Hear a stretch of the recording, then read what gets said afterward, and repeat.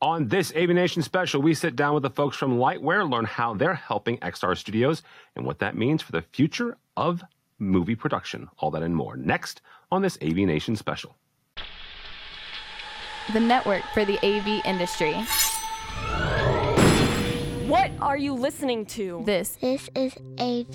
This is AVNation. This is AVNation. This is an AVNation special, Lightware and XR Studios.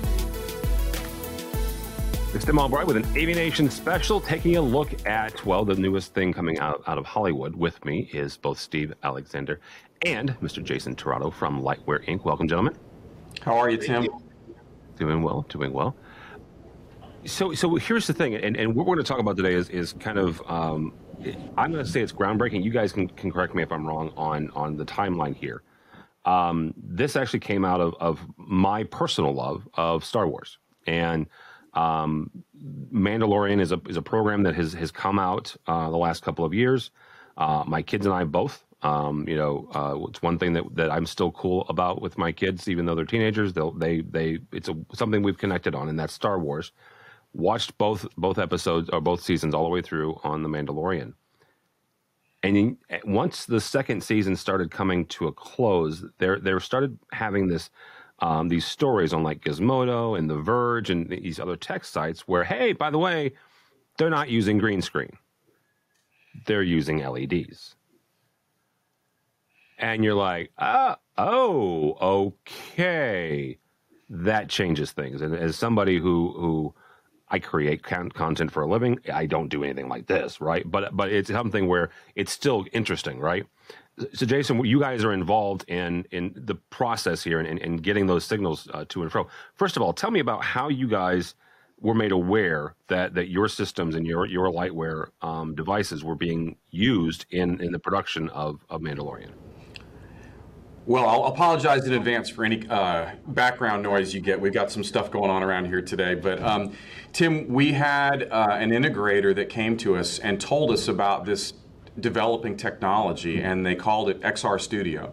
And what they said was, just to your point, right, the green screen evolution and the ability to use green screens and in post-production to be able to replace that chroma and put in graphic, material that was generated by these servers is a brand new science, and it's just getting off the ground last year and really taken off. We work hand in glove with a company named Disguise Media Servers. And Disguise Media Servers generate a lot of this content along with doing a lot of other amazing things. They've written drivers into the Disguise server that actually control Lightware natively so that we can interoperate with their systems and we can get the right source to the right display at the right time. And so once the Disguise servers were selected for some of these background generating requirements, the Lightware was an integral part of it, and we got brought along. So as they sort of implemented their design, they were reaching out to us and talking to us, and we got tipped to the fact that we were involved in a pretty interesting Mandalorian production. And so yeah, we were really excited, just like you were. So Steve, talk for a second about this evolution and how you guys, and you're I'm not going to call you a traditional AV company, but that's kind of where I was made aware of you guys, right, through friends of mine. Talk about that jump there, that how you guys were able to make that jump and help in this next evolution, as Jason mentioned. Sure. Well, Lightware kind of has two distinct practices. We've been used in rental and staging applications for years. And the requirement for that type of work is a very robust, full bandwidth, open platform. One of the nice things about a Lightware switch is it will deliver the full bandwidth from the source to the sink transparently and also manage the EDIDs very effectively. And then there's a completely open API that lets you, if you want to link your Disguise server, if you want to have messages generated via TCP/IP to go to a phone or a console to say, hey, we're seeing a drop in bandwidth or a loss in signal on a particular input or output, to let an operator know that there might be something going on with the signal chain. So the background and live performance, we could A lot of concert tours that you might see, a lot of the new age circuses or events that you might see on tour out there use Lightware as a way to power all of the LED displays. And as the television production and film industry started to move towards these XR applications, it was natural that they brought along the partners that they'd been using on live production, right? As you can imagine, the stakes are pretty high. If you look at some of these XR stages, you might have a complete airplane hangar fitted out with a full dimensional rig where you've got LED displays on top, on the sides, so that when you put a live stage in front of this, you've got a full panoramic effect. So that's a lot on the line, right? That's a lot on the line when you've got all your performers on stage and all the technical resources lined up. They need a lot of reliability, and they need to deliver the exact ultra high definition 10-bit color 24 frames per second signal that's coming out of that disguise server. That's got to be rendered at the panel, right? Or else they're not going to be able to capture what they need. So, we're fortunate that the background that Lightware has in the rental and staging business prepared us to be a good partner, right, for these types of applications. Yeah, Steve made some great points there, and I'll just pick up on one of them. But we talk a lot at Lightware about information, and Steve mentioned the open API. That's a very core fundamental feature of all the Lightware products. But there's also a fidelity to information that we find is part of our brand, and we try to be as faithful and as true to the original information as we can possibly be. And what Steve mentioned is absolutely part of our DNA. What you give what the disguise server is giving, what you might be giving as content, somebody cares about those pixels. Somebody paid a lot of money for those pixels. Those pixels are important to somebody, and we want to give them all back at the other end when they come through. And so our goal in those situations is to give what we're given and not to do anything to it, but to transport it as seamlessly as possible. There's one last little tiny technical detail, but I think it's interesting, and it has to do with DisplayPort. A lot of these media servers have native DisplayPort outputs, but there's not a lot of large DisplayPort matrices. And one of the things that Lightware does is really focus on the needs of this particular vertical. And when they said we need DisplayPort native inputs, we built specific native DisplayPort matrix routers and also combined them with HDMI 2.0 output routers so that we could try to accommodate what their requirements were. Well, and talk about that for a second, Jason or Steve, either one. The differences between like what DisplayPort, HDMI, a USB, and also you throw in HD SDI in that as well as a possible component. What is it driven by the client then at that point, or is it something that you guys take a look and go, you know what, there's more HD SDI, right? And then that's going to be the kind of the next generation of transport here. Or is it the AVO over IP? And I don't care what the connector is, right? The connector is irrelevant to me. I just need to make sure it gets on that network and it's as seamless as possible. Steve, you want to jump in first, and I'll follow up. I'll get a chance to gather my thoughts while you answer. First of all, when you have a very expensive signal chain, right, like you do in these XR productions, you want to set up as few possible points of failure as possible, right? Every time you manipulate a signal, you have the potential to damage it, right? So if you've got a server that's outputting native DisplayPort, if you can handle that signal the way it's being produced, that's one less potential thing that needs to be investigated if you discover that you've got some kind of anomaly. Look, this is all exceedingly difficult, but we've recently gone through situations where somebody's passive adapter has introduced, issues into the signal chain, right? And the thing for us to do to be a good partner to these folks is to say, look, we'll take your signal in the way it was authored, right? And as Jason said, we'll deliver it at the other end, right? The other thing that's really important for us is to be able to manage any signal any way somebody presents it. This is kind of tangential, but we make another product just for little, huddle type applications for unified collaboration, right? Zoom and Teams and all of that kind of stuff. And on a USB-C cable, we'll manage DisplayPort and HDMI on the same cable, right? Along with USB session control, so that on a single USB-C cable, we can deliver signal going bidirectionally and do session control for the room, cameras and microphones all over a single cable, because we're able to deal with every signal exactly as it's presented, right, from the source, carry it to the sink, and then do all the kinds of signal management things that need to happen in between.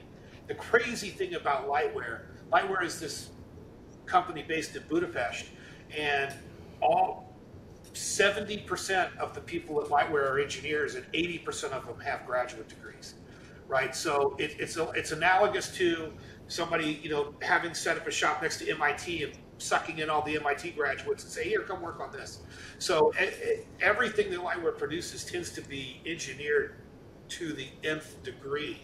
So we're looking at a source, taking that signal in natively, doing absolutely nothing to it, but offering any kind of triggering that you need. Hey, I want a signal on leading edge, or I want a signal on presence of signal. I want a signal on the 5-volt connection, the hot plug, right? And then we can, when I see the hot plug, I want to do X, or when I see loss of signal, I want to do Y. So when you unpack when you address the signal natively, give the user the chance to trigger any kind of event they want to off of the signal, it gives you a lot of power and a lot of flexibility, right? And we try to do that with the production partners, right? The people doing this XR stuff, which is fun, right? But we're trying to do it, for people doing conferencing just like this, right? Where people have got a home set up and a camera and people peeking in the back door.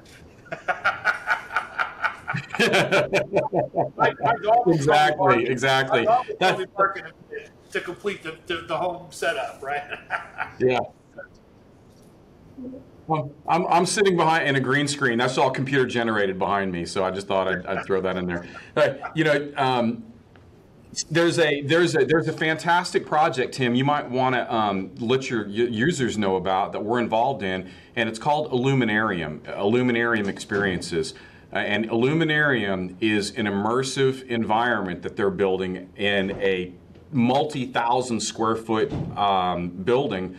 And they've opened the first one in Atlanta. They're opening another one in Las Vegas. They've got plans to go around the world. They have an amazing media budget right now. They bought full-page ads in the Wall Street Journal, the New York Times, Variety, Hollywood Reporter. And basically what it is, it's almost like what we're talking about with this XR studio, except it's going to be available to the public and to rent for private parties. But if you think about, how people have a movie experience, and then along came IMAX, and people went, oh, well, it's still a movie, but there's an IMAX experience associated with it. It's bigger, the more my brain can take in those pixels. The audio is a little bit more dimensional, and so I can have this more immersive experience when I go to an IMAX theater than I do when I go to a regular movie theater, and that made a big difference for many years. Illuminarium is a quantum leap forward. There are LED floors, walls, ceilings. They are wafting in odors from the places that they've actually sent 8K cameras to go capture content, and they're also doing stereoscopic imagery with the sound.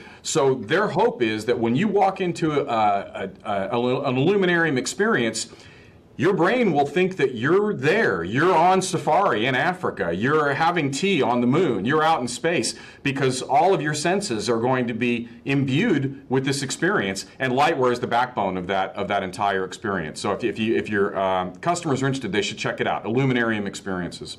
All right, absolutely, yeah. And we'll be in Vegas for InfoComm next June, so we might have to make a sidetrack there. Steve, as we wrap up here, I want to ask you one thing, because you mentioned this in the very beginning, and that is you guys give what you get.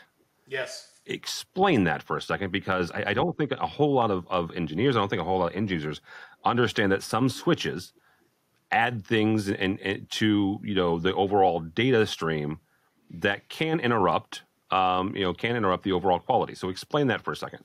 Sure. A lot of transmission, HDMI is a digital signal, right? And you can use digital signal processors to pack and unpack a digital signal, right? And sometimes there's a lot of convenience in that, right? You've got EDID signals that tell each side, hey, these are the resolutions I want, these are the resolutions I can send, or you've got multiple reasons why you want to manipulate a signal. But sometimes, right, if I pour in 24 frame per second UHD 10-bit color, because it's literally going to be the backdrop for my, Marvel production or my Disney Plus production, and I'm doing camera tracking and aspect and all of that, I need that exact signal to be unpacked at the far end. So all we're doing is providing a pipe, right, through which that signal flows completely unobstructed. Now, we do a lot of things, right? We can, and I don't want to get all geeky, but we can tell you the front porch, the back porch, the frame size, all of that stuff that people smarter than me care about, and also all of those triggers. But we're pouring it in and unpacking it at the other end, bit for bit. We're not packing it up, compressing it, sending it down, and then unpacking and saying, here it is. Because the truth is, there's no such thing as lossless compression, right? There's no such thing as zero latency. Those are sales words. Take it from me, I'm a salesman, right? those are not scientific principles.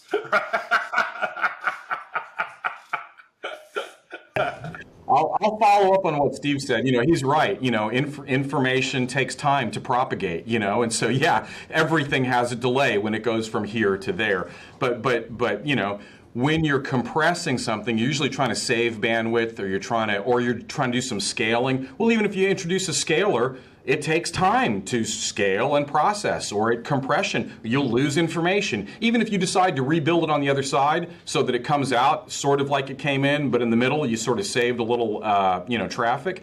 That's not our philosophy. Our philosophy is that what you present at the input side is going to be completely unadulterated on the output side. And unadulterated is a word I rarely use around Alexander.